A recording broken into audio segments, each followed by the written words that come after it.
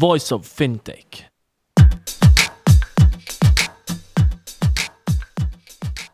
Welcome to Voice of Fintech, a podcast mapping out the Swiss and global fintech scene, connecting fintech enthusiasts with startups, incubators, accelerators, business angels and VCs, and incumbents interested in partnerships. Voice of Fintech will help you navigate the fintech ecosystem. Here you can listen to the startup founder stories, what investors and incumbents are looking for when dealing with startups, and find out more about resources provided by incubators and accelerators. My name is Rudy Falad and I'll be hosting this podcast.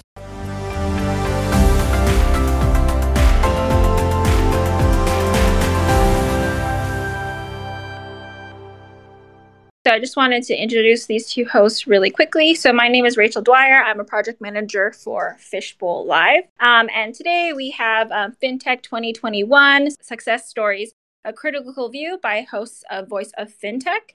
And it's with David Yakubovich and Rudolf Falat. And then one thing I did want to mention before we kick this off is that we have released a new follow feature. So if you like this discussion, you can follow David and Rudolf on the app, and then you'll be notified of any future events that they do. So for now, I'll leave it to you both. Wonderful. Thank you, Rachel, for the introduction. Thank you for Fishbowl for hosting it and all the great features that they came up with now. And obviously, thank you so much, everyone, for joining us. As some of you may have joined already a month ago when we kicked it off, we looked at the success stories in FinTech from 2021. So the entire year. Now we're doing a little bit of a refresher or a catch-up. So we're going to focus on the last 30 days or last month, what's been going on in the world of fintech. Of course, a lot of you are based in the US, or almost all of you, right? So we focus on the US, but we'll have a bit of an international perspective, not only for my benefit, when you sense an accent there, but maybe, for everybody's benefit, because we believe that fintech is inherently global. It is a technology game. It's a technology business where there should be no boundaries, right? It's not like you have to go around the world and build factories. And of course, if you have a great domestic market across the United States, that's wonderful. But in the end, if you want to have a unicorn or decathlon, you may want to think about even bigger market than that. So before we start talking about this, I'll start to give you a bit of perspective if you haven't joined us before. So my name is Rudy Falad. I started Voice of Fintech podcast in June 2019. So it's not a COVID boredom baby or anything like this.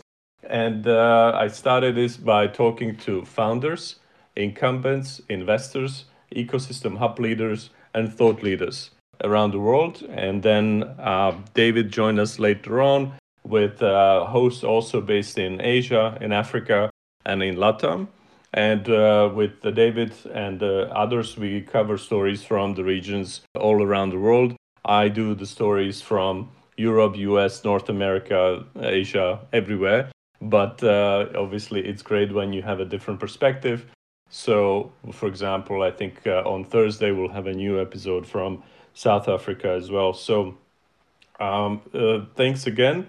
What we wanted to start off with is basically just looking at a couple of success stories, and we're going to have a bit of maybe a more balanced view, right? And by the way, as Rachel said, we can obviously let you speak, and we would love to hear from you. The way this is going to work on Fishbowl, that you need to raise your hand, and then we can give you a mic, so to speak. So it's kind of like a moderated event, like a webinar on infamous Zoom. For example, let's start with N26, and similarly also I saw an interview with the founder of Klarna on CNBC. Basically, the question was about raising money very quickly. For instance, N26 raised just now $900 million. So it's a German fintech company or a neobank that is worth now $9 billion. Now, a few weeks later, the regulator came in and imposed strict cap on N26 clients' growth. So how is that possible? They're telling them that you cannot have more than, let's say, 30,000 new customers a month. Why is that? Because they are not happy with their operations. So I just pause here and ask David if you've seen any sort of regulatory action like this exposing maybe cracks in the growth story and on the US side. Thanks, Rudy, and hey, everyone. Great to meet you. I'm one of the Voice of FinTech hosts in New York City. And on regulation with FinTech, I think one of the cracks that we've seen during the pandemic is where neobanks and FinTech companies tried to scale really quick, and they just couldn't. One of them in the US is a startup called Bluevine, and they're competing with Mercury and other companies. And you just could not reach a human for the life of you. And the process became so delayed because they had during the pandemic so many tens of thousands of applications. They literally shut down new applications. They just said, we're not taking applications because we can't process the backlog of them. And so I hear this concern from European regulators with N26 because this is not N26's first time to struggle. In fact, a few years ago, N26 had a big exodus of team members who no longer believed in the vision that the neobank was building. And so now, of course, they've come through that. They've accelerated, they're growing.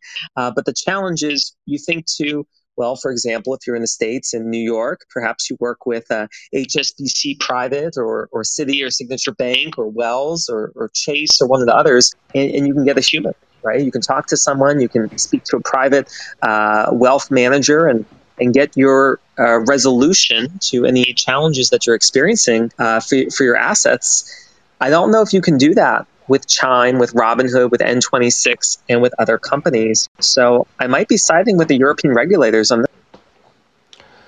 Yeah, even though if I were an incumbent, I would be happy with a limit like this. Right now, I found the exact number. The BaFin, the German regulator, said you can onboard maximum of 50 to 70,000 customers per month. So, if you were an incumbent, you would be very happy with that kind of high limit, right? And on this 900 million round, it was led by the US tech investors, Third Point Ventures and Coatue Management. In that respect, I also wanted to talk about Klarna and Square and Afterpay. So, of course, everybody heard about the deal of Square buying Afterpay. I can see the strategic logic there and all that stuff. Of course, complementary. Square big in the US, but maybe not having all the capabilities as Afterpay does. So that is related to another topic, which is BNPL, right? Buy now, pay later. So everybody loves this. Now, on the other hand, are we then buying too much junk, the stuff that we normally wouldn't need? Perhaps, right? Also, what is the game here? I saw Klarna, that is a leader out of Sweden, that is obviously a global fintech in this field as well. And he was asked by the journalist whether he is worried about Square buying Afterpay. And his view was that, by the time they figure it out, integrate it and all that stuff for a year and a half, we are happy with our organic growth strategy and, let them be distracted. So sounded very, very confident. But one or two important points he made on, why as a consumer are you choosing this BNPL provider or the other, right? So when you're buying something online and you see the checkout button, which button will you choose? Will you go with PayPal in the US or Klarna or, Square Afterpay now or something else? And he was arguing that there are very little things that matter, and the consumers are very picky.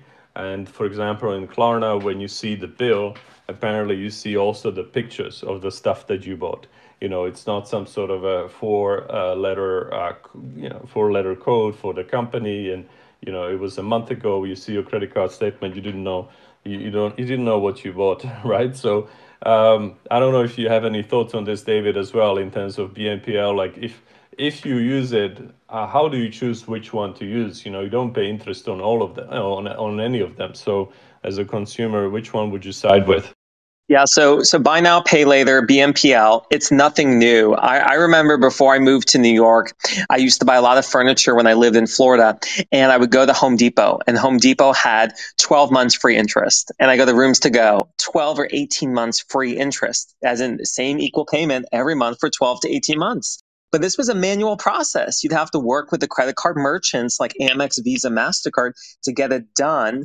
And now, of course, Home Depot uses Klarna and Rooms to Go uses Affirm. They no longer do it how they did it manually. They're partnering with the big players. If you are these consumer goods stores like Home Depot and Rooms to Go, buy now, pay later with Affirm and Klarna is a win-win because you're no longer taking 12 or 18 payments, you're taking 4 payments. So consumers are paying more up front. Ultimately, the consumers are getting shafted by having to go with these process. I think it's great, though, as a consumer, if you're someone who has not done buy now, pay later, on the alternative side, I'll say it's a great way. It's 0% interest, but you have to manage your budget and make sure that you don't overspend. So it's a great new solution. How we're seeing it, it's just you're paying more than you used to pay with the small medium. But you have to manage your budget, because even though it's interest free, there are fees for late payments, right? And maybe it's not like default on your credit card company, etc. But still, there are consequences. So I would be a bit more conservative on this one. But related to the partnerships, David, you mentioned that why wouldn't you partner with Affirm and others? There's some commentators who think that, for example, Walmart is building out its own fintech unit, Hazel, and they had a partnership around it, but they want to go in-house. What would be the benefit, right? I mean, you are a retailer, so why do you want to go to financing? Also, nothing new, but in the past, it was a bit mixed success, no? You want to own your data. This decade is the decade of data. And when you're a company like Walmart, who's coming up head to head against Amazon, they want to own every part of the supply chain. And that data is so valuable on the behavior of your customers, from detecting fraud to selling more to offering coupons. So I can see why Walmart wants to own it. And they've gone through acquisition sprees. You may recall there was the day when Walmart had bought Jet.com, and that has been instrumental for their success to compete against Amazon. And I think beyond that, as they are a global empire, when you're a company of their scale, you can have your internal units. So there's, Walmart credit cards, Walmart debit cards. So it only makes a natural extension to have Walmart buy now, pay later. Right, interesting space. And coming back to what the founder of Klarna said, that they are happy with their organic strategy and all this. That's all very nice, but frankly, they also announced yesterday or today that they are entering a partnership with Stripe, right? So Klarna and Stripe will partner up. It's not an acquisition or a merger or anything like this. So you can argue that yes, it's still an organic strategy, but people are finding different ways how to compete in this heated space. A lot of people love it because there is a huge growth. I think they are a bit quiet on the profitability, right? And also on the algorithms. Some of these providers say we don't check credit check, it's all good. You just go and buy stuff, right? So there used to be a song like this by Shania Twain. She also said, we just want to consolidate and buy more stuff. So I would say let's be careful with this. And also, if you're an investor in some of these companies, let's look at the bottom line. Let's look at the process. And of course, on the plus side, they're probably using AI, machine learning technology coupled with the data. They are modern companies, not like some of the incumbents. So of course, you can then offer this sort of financing on smaller tickets, which wasn't possible before because you have to do it sometimes partially also manually, and that means you need to have a higher ticket, so this is worthwhile at all. And now this is changing, which is great because we talked about it last month as well. When you look at the trends from the pandemic, one of the things you see in fintech is the emphasis on the financial education, managing your finances, but also inclusion. And it's not just a phrase, right? But you can see it in many different parts of the world and in different segments. Basically, some of the segments of the population were unbanked because it was just too expensive to reach them by huge incumbents. They have such a machinery once they raise their right hand, they need to they need to charge you 20 grand for assessing a loan if you are a small business. So we also heard a lot of the stories about specialized solutions for small and medium-sized businesses, and I think that's great. But now I want to maybe talk about one more M&A situation. Of course, I spend a lot of time with M&A, so maybe I'm a bit biased. But I like to see that the fintechs are also growing up and they may be buying some of their competitors, just like the big tech companies used to do. So of course, big company headquartered out of London, but trying to make it also in the US is Revolut. And Revolut also made their first acquisition from what I understand ever when they bought a company called Wanted, and or they acquired the full team from Wanted rather, which was a 5-strong team from New York, very small, frankly, but it has 100,000 users, and it sits in HR tech space. So by the way, this actually fits very well with our podcast, because when I always explain to potential guests that it's a voice of fintech, but it doesn't mean we're talking about P2P lending or payments apps or things like this, but everything in this world can be a fintech apart from maybe life sciences. So you see Revolut is buying a company here in the HR tech space that calls themselves headhunting as a service, right? And that it helps to bring down the cost of hiring top talent. Now, what is it going to be about? Nick Storonsky says that they can help them with their new products and services. So let's see where Revolut is going. I think the issue there is when you hear about this B2C fintechs, of course, they are rock stars and they do something very well. They focus on 1 or 2 points in the value chain, which have been a problem for the incumbents to do right. But it also means that probably they have 1 to 5 products and no more. But when you look at the typical bank, you probably see that they have 250 products. So let's see if these fintechs mushroom to that size or towards that direction. Hopefully they don't become as bloated and slow.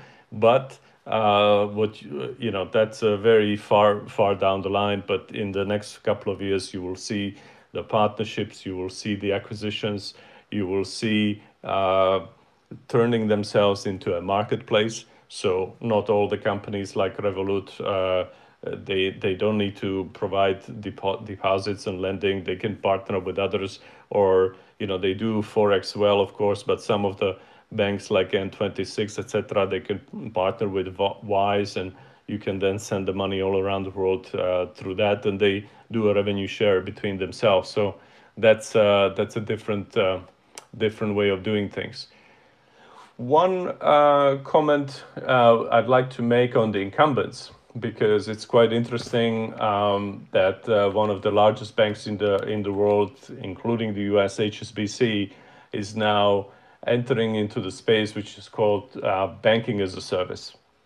And banking as a service for them as a big incumbent is something really new. I mean, they're going to work with Oracle's NetSuite cloud business and accounting software, so they can tap into the HSBC's payments and business technology or business banking technology to send and receive money automatically.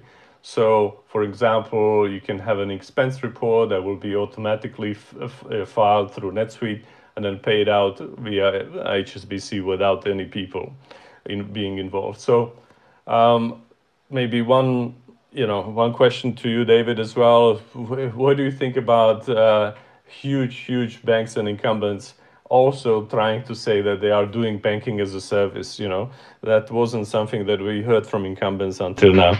Oh, I love it. HSBC is my private wealth manager. So, I work with HSBC quite a bit. So, and I've always found their technology fantastic. And what I've loved about them is it has not always been, let's say, the most innovative, but it's been reliable. And moving money globally, it's always worked, and it's been a global product. So you're tying up two behemoths in the space, HSBC Global, Oracle Global. It's super smart, right? Oracle, tried and proven technology, HSBC, tried and proven banking, both international players.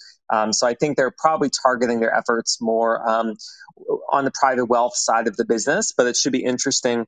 I know just last week, HSBC sent out to the PWM clients about their new apps, about their new global remittances and processes. I'm sure that's tied into this technology with Oracle. So I think it makes a lot of sense. It's exciting to see that them shaking things up and realizing that even though you're a big bank, you can still.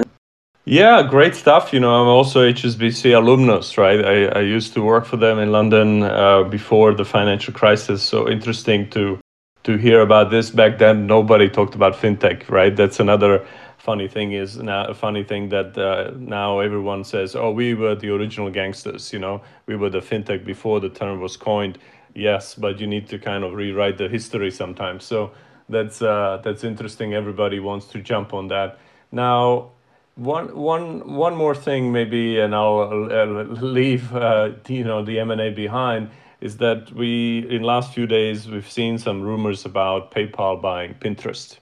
So now PayPal denied the rumors, and the Pinterest share price tumbled. What do you think theoretically, if this were to happen? Does this make sense? Does it have any strategic rationale? How do you see it, or what did you hear from people in New York when you go out and network, David? Yeah, I mean, well, first, everyone knows PayPal, right? Being here since the .com, incredible with their new offerings this year in crypto and getting into remittances, and PayPal continuing to expand their global footprint. The question became less about what PayPal would do, but how Pinterest would continue to thrive or survive. Remember just a few years ago when it was talked about where Pinterest, you could buy inventory directly from the app. You could find the pin, and then it would connect you to merchants on Amazon, similar to, of course, what Instagram later rolled out and other apps like that. It didn't actually become very successful for Pinterest. I think they've struggled. Even once they went public, they got their ad dollars up, but they just have not been able to lay a great part of that market. PayPal, why would PayPal want Pinterest?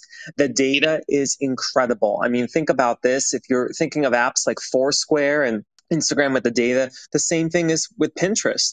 Having so many millions of users with images and text and context and shops, Pinterest is like Etsy, but better. I mean, you got such incredible access to these curated lists. It would be actually very strategic for PayPal once, the co-owner of eBay as well, with their roots in the e-commerce space. It sounds like, again, this deal fell through. Usually when a rumor comes out like that, there was definitely conversations to be had, but looks like it's not going to be a match made online for these two. Let's see. I mean, also years ago, I've seen I've heard some bankers talking about the fact that you hear the rumors once, then it dies out, then it comes back. Once there are rumors, something will happen. Maybe not in this shape and form, but something might happen. So let's see. I think Pinterest came up with the results that were not amazing, but on the other hand, I think we all love it, or we don't hate it, at least, right? So I think it's a great company. We had Pinterest on the podcast. I spoke to Sarika Sagwan, who is the global head of strategy and marketing for financial services, and we talked about how you can see Pinterest in a different light, because you have lots of users who are there on their side who are motivated users, and why wouldn't you use Pinterest for your content marketing strategy, even if you're a bank or you're fintech, etc. So that's what we talked about. It was a while back at FinTech Talents Virtual North America, also with Jim Marous, of course, from the financial brand, but quite an interesting and surprising one. Yet again, an example of fintech it's so much more than just a payments app, right? So I think that was great. Now, moving on, I'm thinking maybe some new people came in. We're just talking about the some of the news related to the fintech world, some of the ones that are positioned as potentially big success, and we're trying to dig into some of the cracks in the story here. So that's what we're trying to do. Now, of course, we'd like to hear from you as well. So if you want to say something, just raise a hand. That's a new feature on Fishbowl, and then we can give you a mic and you can speak as well. Well, because what we'd like to hear from you is also what would you like us to do on the podcast, if you would like us to dive into particular topics, or if you have ideas for the guests as well.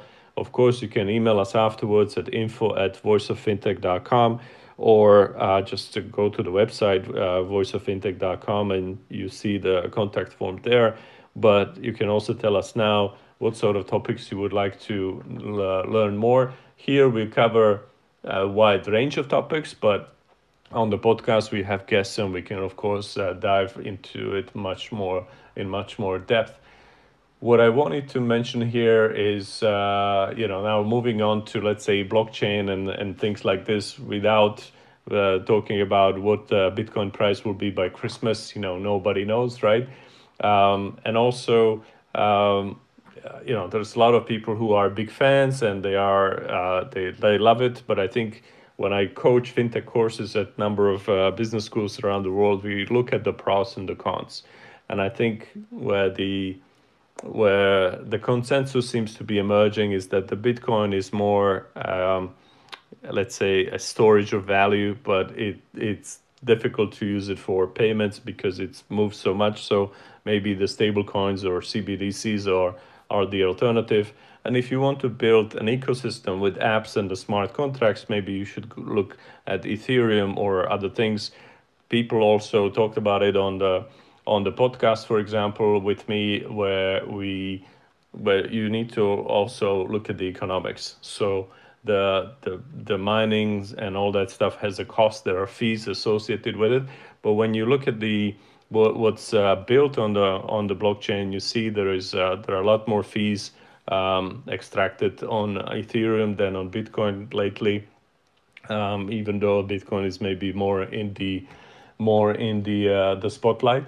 So I talked to Wojtek from Superbit a few weeks ago, because it was very close to my heart that his company is starting to support the NFT auctions related to tennis. And if you haven't met me, I can talk about tennis all the time. Maybe we should have a tennis discussion as well at some point, or business of tennis as well.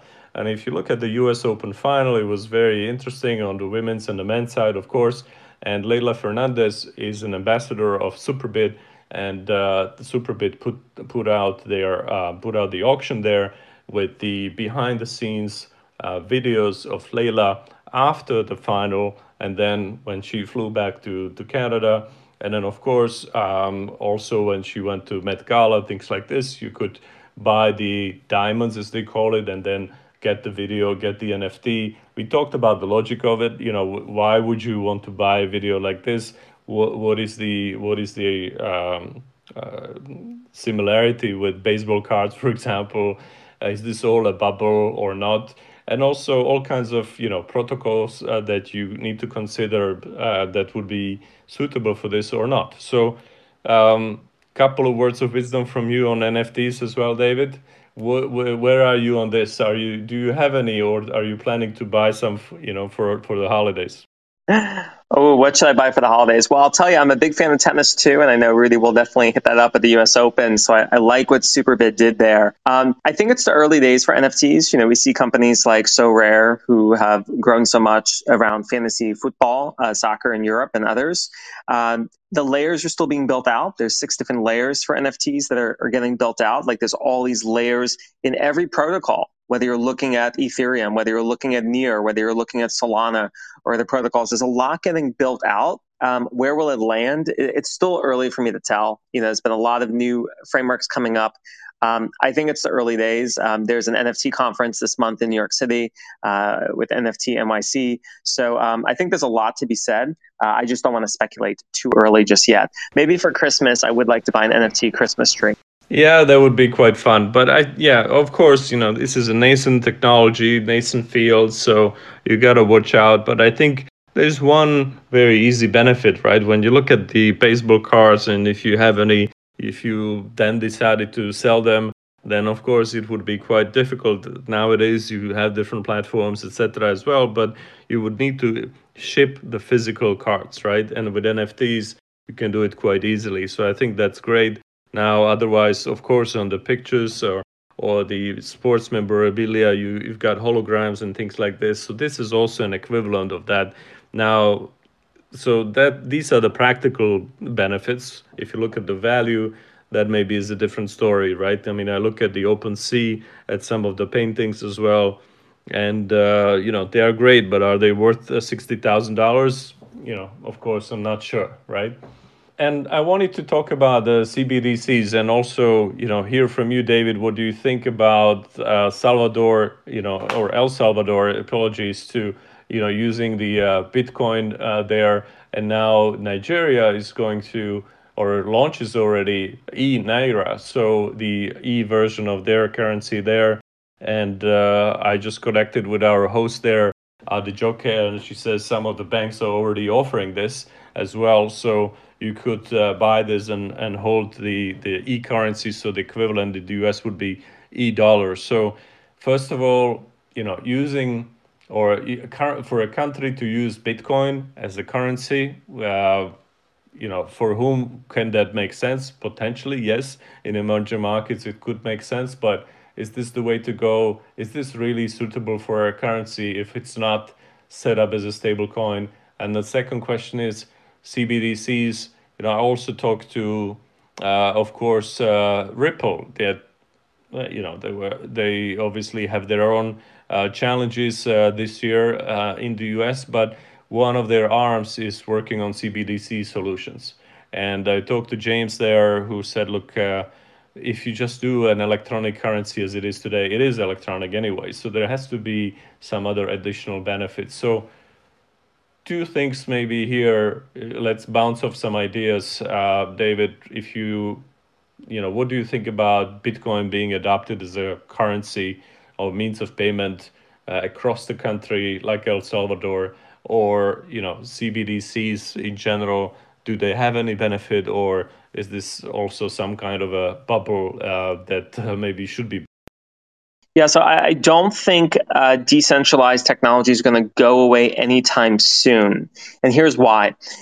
Just a few months ago, when China had its latest crackdown on mining and actually for Bitcoin and Ethereum, you saw the hash rate fall to the lowest it's been in years. And within 3 months, the hash rate is now back up above the peak levels when mining used to be in China, right? So these nodes and these validators are continuing to be further up, and whether that's proof of work or proof of stake, we're continuing to see the advancement in the industry. Now, determining how valuation is assigned to these coins or these cryptocurrencies as a stable coin, we think initially of values like Tether to the US dollar, a 1-to-1 ratio. But then how do you look at it at Bitcoin? A lot of the conversations have been Bitcoin is to gold, right? It's an inflation hedge. It's a way to build on assets, and it's not necessarily like one of these altcoins, we'll call them, that will be gone in a few months. It's here and it's here to stay. Where will its value end up? It's to be determined. And I think the challenge with Bitcoin is that if you're hedging that for your currency, the transaction rate is quite slow, and it's very hard to own a unit of it because of its value, and that value keeps going up. Which is why a lot of development went to Ethereum, and then a lot of new development has gone to Solana and other tech stacks as well. And I think a lot of countries like Nigeria and El Salvador and others are turning towards these to peg their currency because they haven't seen the United States come in to say, well, let's peg to the dollar, or they haven't seen the EU come in and say, why don't we peg to the euro? And so this does create the dilemma of, if you're a developing nation, how do you protect your interests? And if you're not having your government protected, or you're not having other outside agencies, it might be that partnering with these different cryptocurrencies could be that solution to stabilize inflation for your country. So I think it's really fascinating. There's other actually interesting networks. In fact, one that we're talking to that we'll be bringing on to Voice of FinTech next month is IOTA. And IOTA does a lot around securitizing data. They're actually been in the space for a while, so it'll be exciting to see what the IOTA Foundation has been building out of Berlin around data and all things data in cryptocurrency. Right, and a lot of people don't, or not as many people talk about. All right, and not as many people talk about the quantum computing as many are talking about the Bitcoin, right? So I wanted to also bounce off some ideas on the quantum computing and the race there with you, David, because I always worry that we say, for example, without too much thinking, that the blockchain is immutable, right? But when you look into to the quantum computing, it is understood that if it ever works, probably by 2035, you will have a quantum computer that will be capable of breaking the cryptographic scheme that is essential to immutability of the blockchain. Some of these protocols, therefore, can be open to quantum attacks and some of them not. So am I thinking or being too worried a bit too soon, or what's your view on this? And if you also host your podcast on AI, right, and Humane. So I think it's right up your alley. Would you be backing IBM versus Google, or how do you see the quantum race? So first on immutability, in fact, there are some chains focusing on immutability. In fact, there's a level 2 or level 2 infrastructure called Immutable, which is built on top of Ethereum, Solana, and others. They compete with Polygon, and they're in that space. So there is immutability that we're seeing on chain.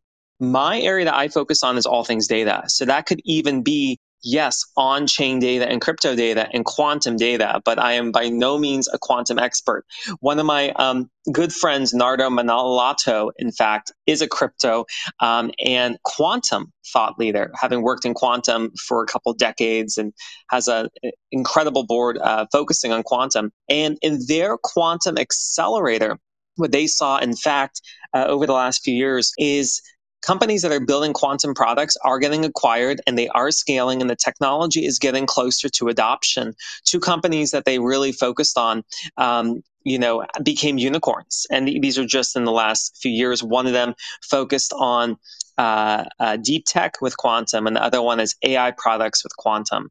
So I think it's the early days, but when you think of a quantum to get practical, it's about solving global problems. It's having a new compute paradigm, and it's focusing on technologies that just need so much compute that CPUs and GPUs just can't get there as fast as we need. And I think it's the early days. Just as I think that the 2020s are the decades of data, and the 2030s is when AI will mature, I think 2030s and late 2020s is when we're going to see quantum start to mature, and it's all going to be converging in the 2040s. So it's very far out thinking, but there are exciting startups today in the quantum space, and it's only getting started right now. Right. And when I see these pictures of quantum computing, I always have to come back to, I guess, my childhood. And there is one obscure science fiction TV show that I liked, and it's about visitors from the future. Basically, in the 25th century, the show shows that the humankind is run by a computer, and that computer looks just like the quantum computer, and it warns the leadership that the asteroid is going to hit us, and that's why they need to go back to the 20th century to find a scientist who apparently thought that he devised the formula how to move continents, but it was in his notebook that got burned down when he was a child. So that's why they go there.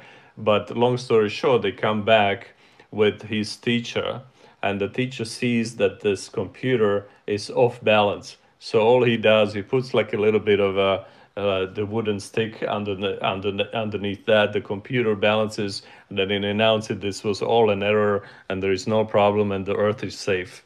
So here is just a bit of a message. to everyone. For example, when you work with AI, when you work with the numbers, and you are senior managers, you are the experienced business leaders, you should always just step back and think about, does this make sense, right?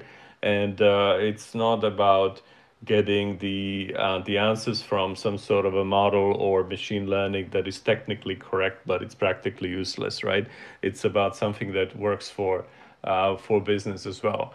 So just a little bit of a detour, memory lane, but I But it's also, incredible. yeah. It's incredible how in just the last couple of years, for the listeners here, you have this company Rigetti, and Rigetti focuses on quantum compute with qubits. They raised almost $200 million, and they IPO'd at a 1.5 billion valuation. You have Ionic. Ionic is working on trapped ions in quantum. They also raised 84 million, valued at 2 billion, IPO'd. You have a cybersecurity company out in Europe called Arkit. Arkit raised 400 million, valued at 1.4 billion, focused on cybersecurity and quantum encryption. So it's no longer just the scientific dreams of tomorrow. It's starting now, and I think we're accelerating with all things data, and that of course leads to AI, quantum, Web3. Right, and to finish off the loop on the blockchain and related topics, I talked to Peter from Mercury IO as well on the podcast this month, and it's been great because his mission in life is to make the exchange between fiat and crypto completely seamless, right? You have one wallet, and there you have your crypto, you have your fiat currency, and you can pay with whatever you like. So that's quite interesting, building bridges between the traditional world or the new world, so to speak. I also learned a new buzzword this month, and maybe that's my ignorance. I didn't know that before, but apparently there's not only DeFi, but there's also TradFi, right? So some people want to build connections between the two, make sure that the incumbents also embrace it, and that's Mercury. But also I talked to Alliance Blockchain, which is devoted to building an ecosystem for all kinds of DeFi applications as well. So that led me to a book that I'm reading, which is very basic, How to DeFi. So any comments on the DeFi potential, and especially when you look at the incumbents, will companies like JP Morgan are going to do more in this space, or do you think they will watch out and maybe once it's more proven, they will step on the gas a bit more?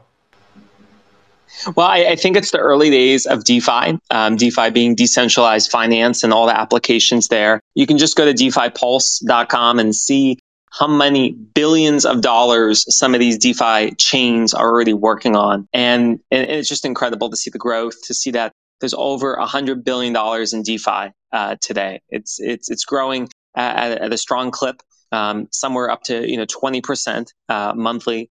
I think DeFi is only natural. The next evolution of the companies we've talked about on Voice of FinTech and on this series, like Revolut and other ones about doing remittances and having global payments, it's making it more accessible. It's lowering the fees. It's decreasing the access with less barriers. And speeding up everything better, faster, cheaper. Will companies like JP Morgan ultimately come in? I'm sure the answer is yes. Many of the big institutions like to have a strong opinion, as I think the leaders at JPM do share every once in a while. But I do think Web3 is here to stay. I think DeFi is here to stay. It's still the early days. Right.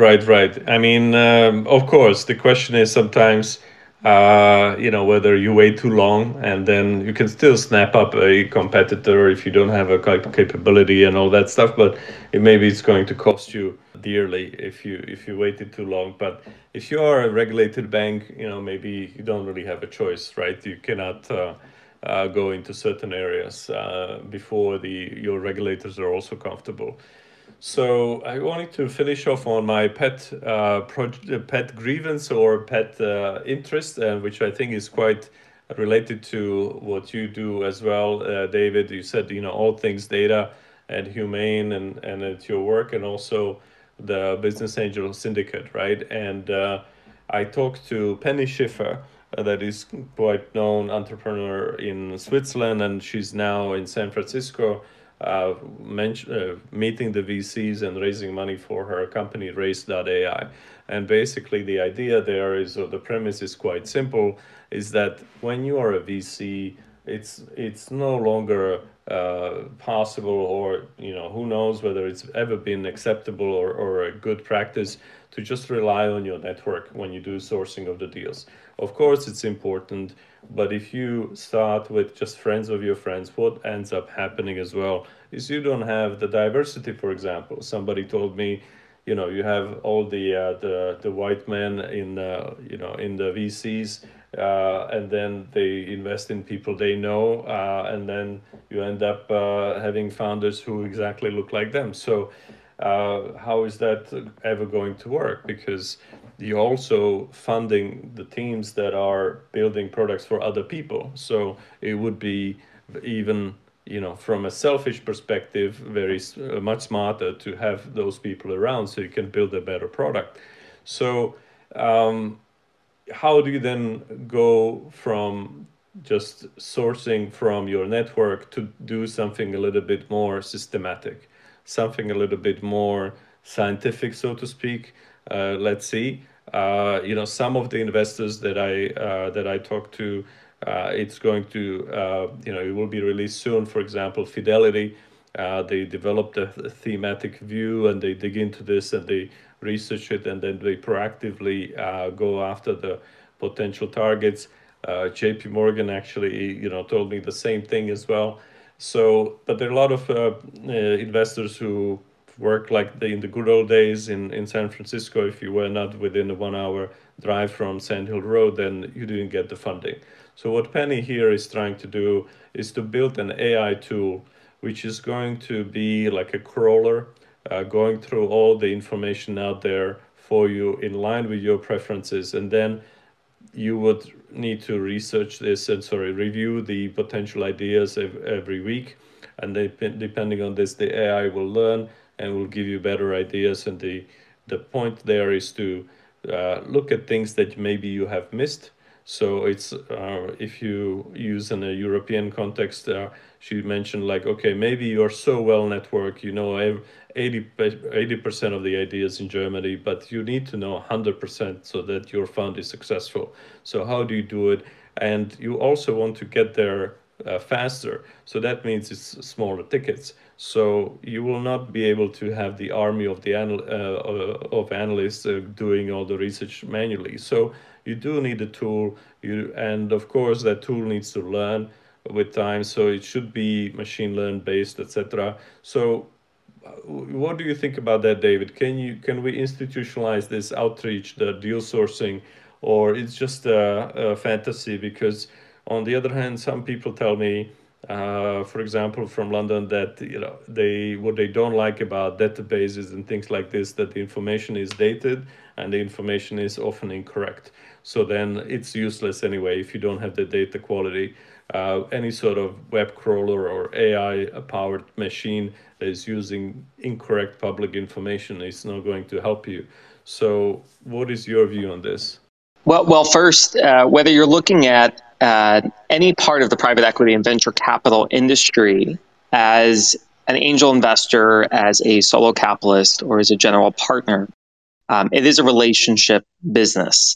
And those signals and trends that you're tracking towards, whether it's in a database or whether it's augmented by tools, is only as powerful as those relationships. And the challenge happens to one of the first early points that you mentioned is that underrepresented minorities, URMs, like myself, often don't have access to these networks. These are things that we build over years and years to play at the same level as traditionally the straight white male who has led in Sand Hill Road and other cities.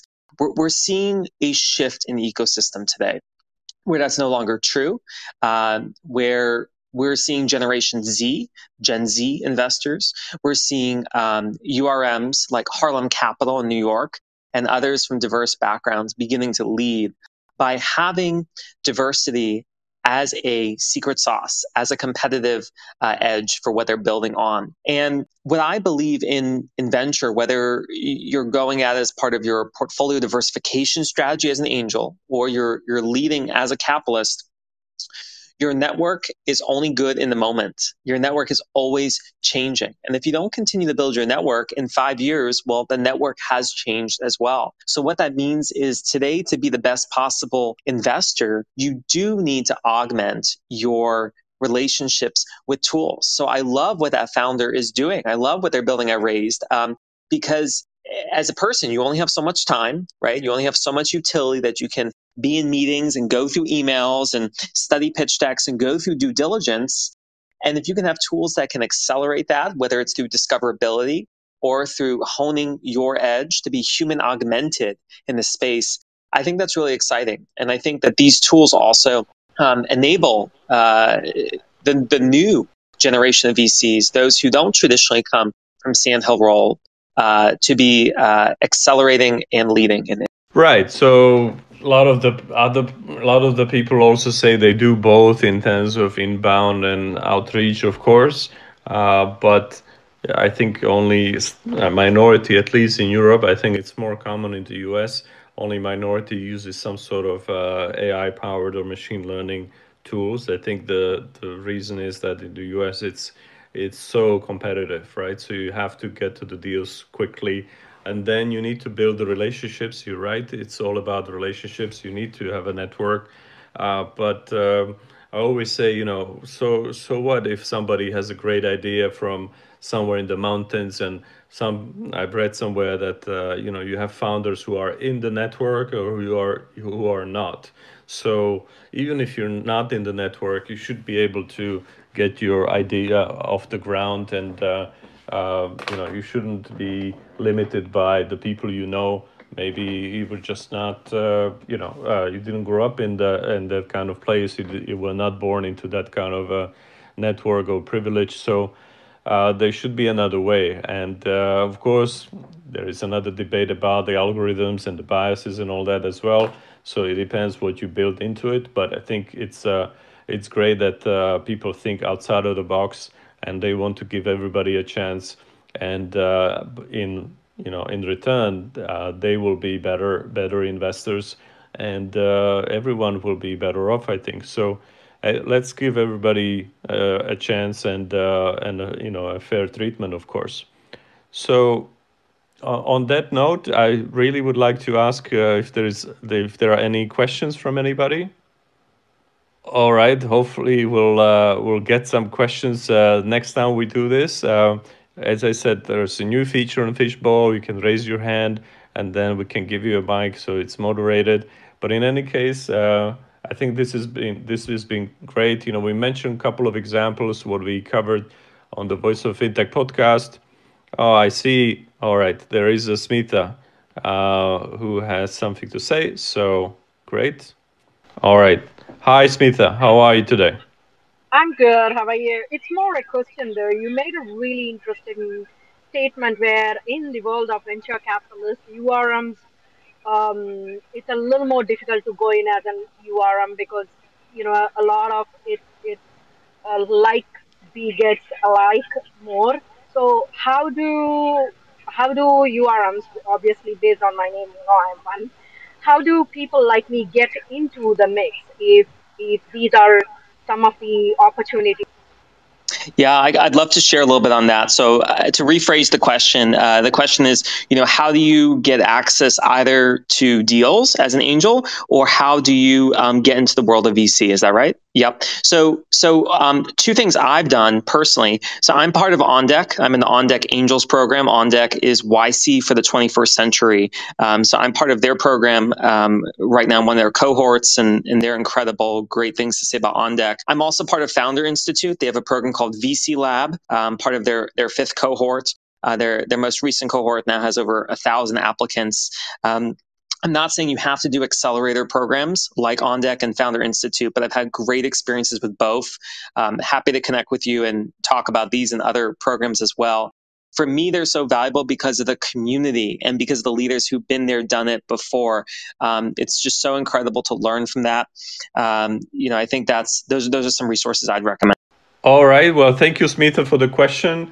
So if you have more questions, you can always email us as well, as I said, at info@voiceoffintech.com, or you can go to the website. There is a very simple, nice form there, and you can just give us your ideas, also what you would like to hear on the podcast. It could be about how to break into the world of venture or business angel investing, or how to get funded if you are URM, etc.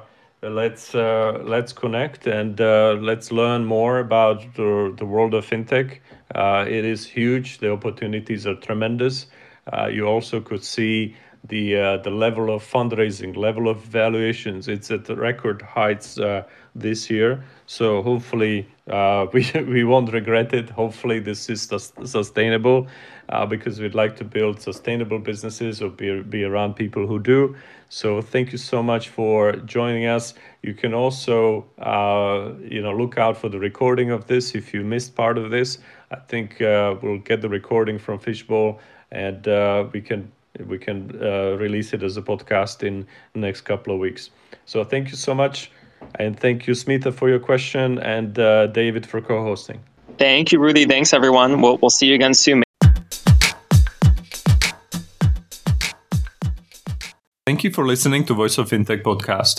If you haven't already, check out also voiceoffintech.com, where you will find all the episodes and additional resources related to the podcast. You can also subscribe to Voice of Fintech on Apple Podcasts, Spotify, Google, or any other podcast app that you like. If you have any suggestions on the topics or guests, or how to make this podcast better for you, please email us at info@voiceoffintech.com. Happy to hear from you. Thank you.